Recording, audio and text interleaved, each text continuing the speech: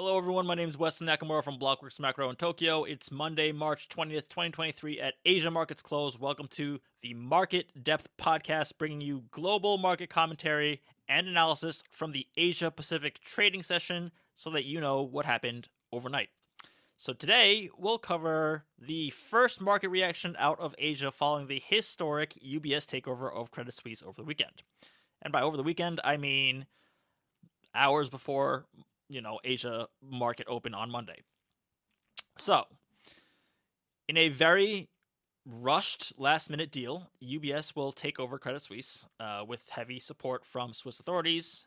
So we have the government covering losses of up to 9 billion francs, and the Swiss National Bank, the central bank, offering 100 billion francs in liquidity. So this is an all-stock deal with a 1 to 22.5 share merger ratio. Okay, so about 3 billion francs for all shares of Credit Suisse, meaning the equity holders of CS got something, while a certain class of bondholders are wiped out. And so more on that in a moment. Right after that deal announcement, we also have an announcement out of the major central banks in a joint statement where dollar swap lines that between the Fed, the ECB, the Bank of Japan, the Bank of England, the Swiss National Bank, and the Bank of Canada, they'll be run from basically, the current weekly to now a daily basis. So these daily swap lines between the Fed, the ECB, the BOE, the SNB, BOJ, Bank of Canada, those are going to run at least until end of April. This is basically an existing facility that's addressing sort of a non-existent problem before it becomes a problem. In a way, right? So earlier today, we saw the Bank of Japan offer this, dollar fund supply operation and saw 0 bids. Okay, so again, there's no real need for it, but it's good to know that there is this, dollar supply facility in place now on a daily basis in case there's a need. Also, regarding central banks, we had the PBOC announce today that they've kept their 1 year and 5 year loan prime rate (LPR) rates both unchanged now for the 7th consecutive month. So 3.65% for 1 year LPR, 4.3% for 5 year LPR. These are, for those who don't know, these are kind of key lending rates. The 1 year LPR is a reference for like corporates. 5 years reference for mortgages, and just remember also that Friday evening we had an unexpected cut to the reserve requirement ratio, the RRR rate, by 25 basis points. That was the first time that happened since last year, December, out of the PBOC. Okay, so all of that occurred in central bank land. Now, as I just mentioned, one area of kind of maybe eyebrow raising amidst all this is in an area of what's called the AT1 bonds, also known as contingent convertible bonds or COCOs. So, about $17 billion in Credit Suisse's AT1 bonds got wiped out to zero, to worthless. Now, note that these AT1s were basically born out of the financial crisis, and they're supposed to perform this function of, being buffers that are to take losses for bondholders if a bank's capital ratio falls too low. It allows for a bank to effectively prop up its balance sheet and stay afloat.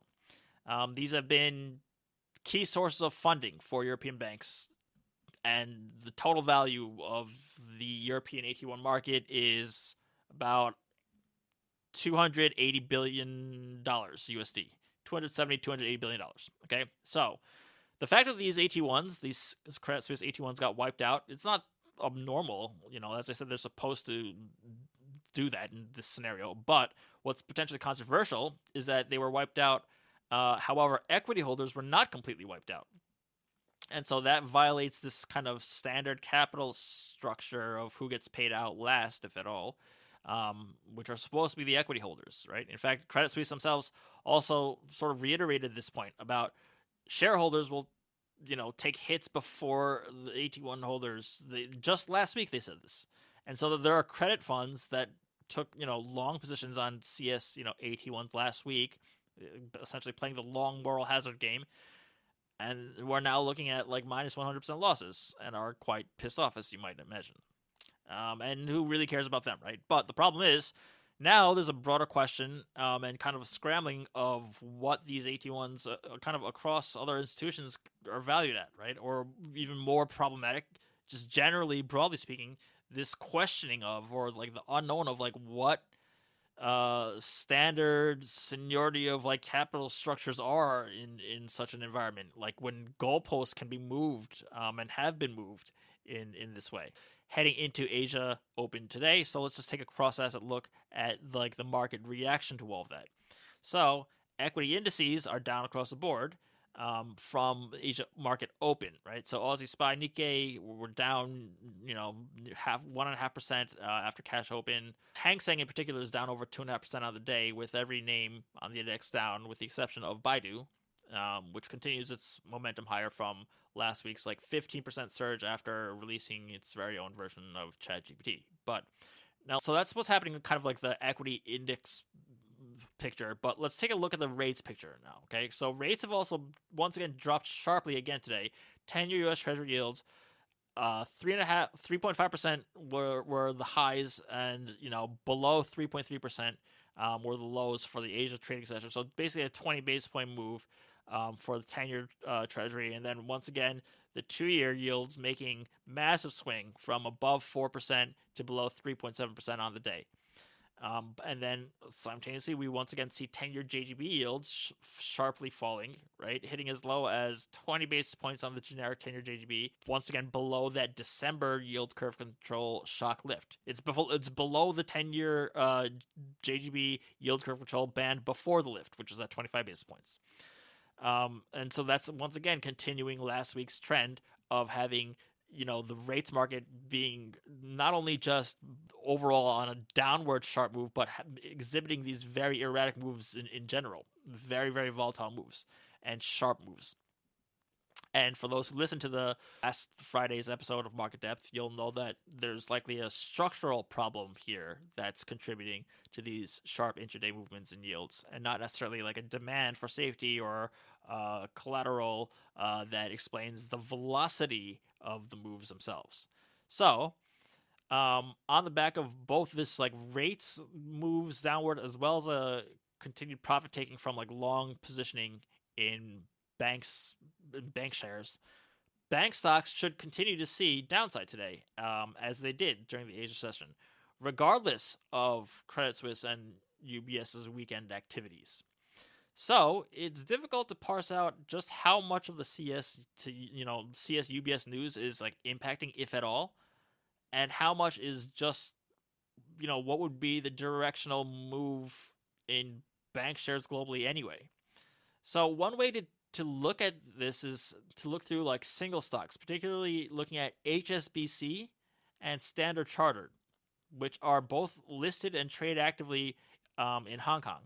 And they're both down heavily today during the Asia trading session. They're both down over 5% on volume, and both of which are also taking hits to their respective AT1 bonds. So it seems that while there is a broader macro-driven downside move to global mega-cap bank stocks, as per Topic's bank shares being down, there are also investors who are looking granularly at things like AT1 bonds and various other fundamental, exposures, and selling shares down as well.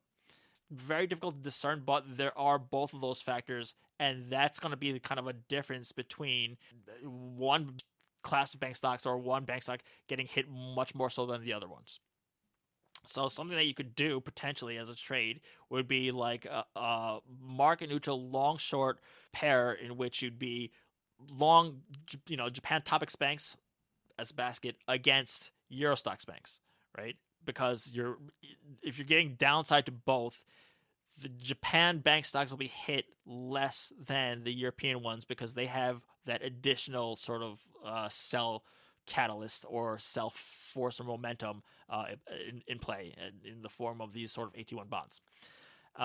Either way, this looks like a setup for Eurostox banks to get hit pretty hard, and US banks stocks to get hit pretty hard as well at their respective opens.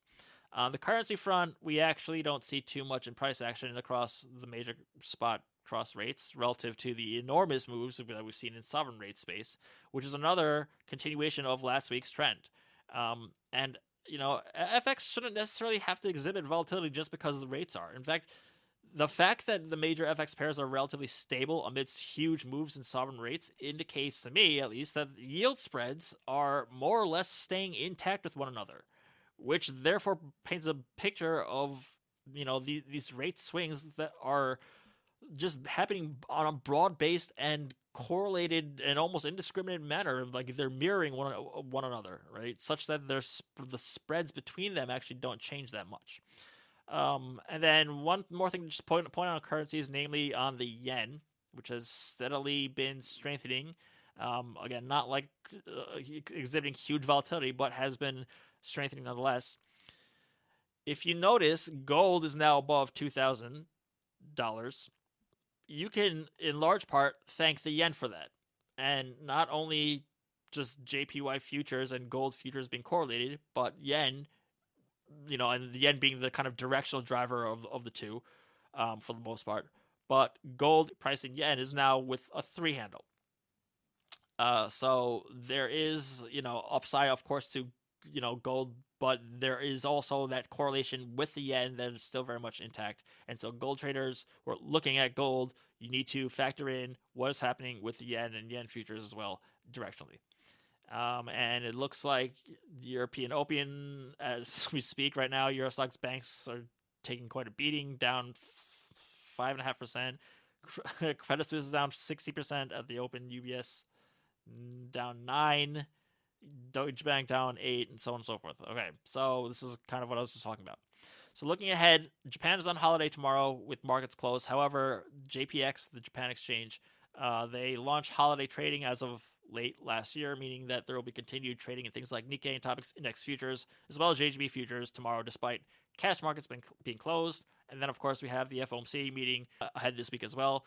And so all eyes will be on that and what Chair Powell and company will be doing in the face of all of this turmoil, as well as continued inflation to have to tackle and defeat.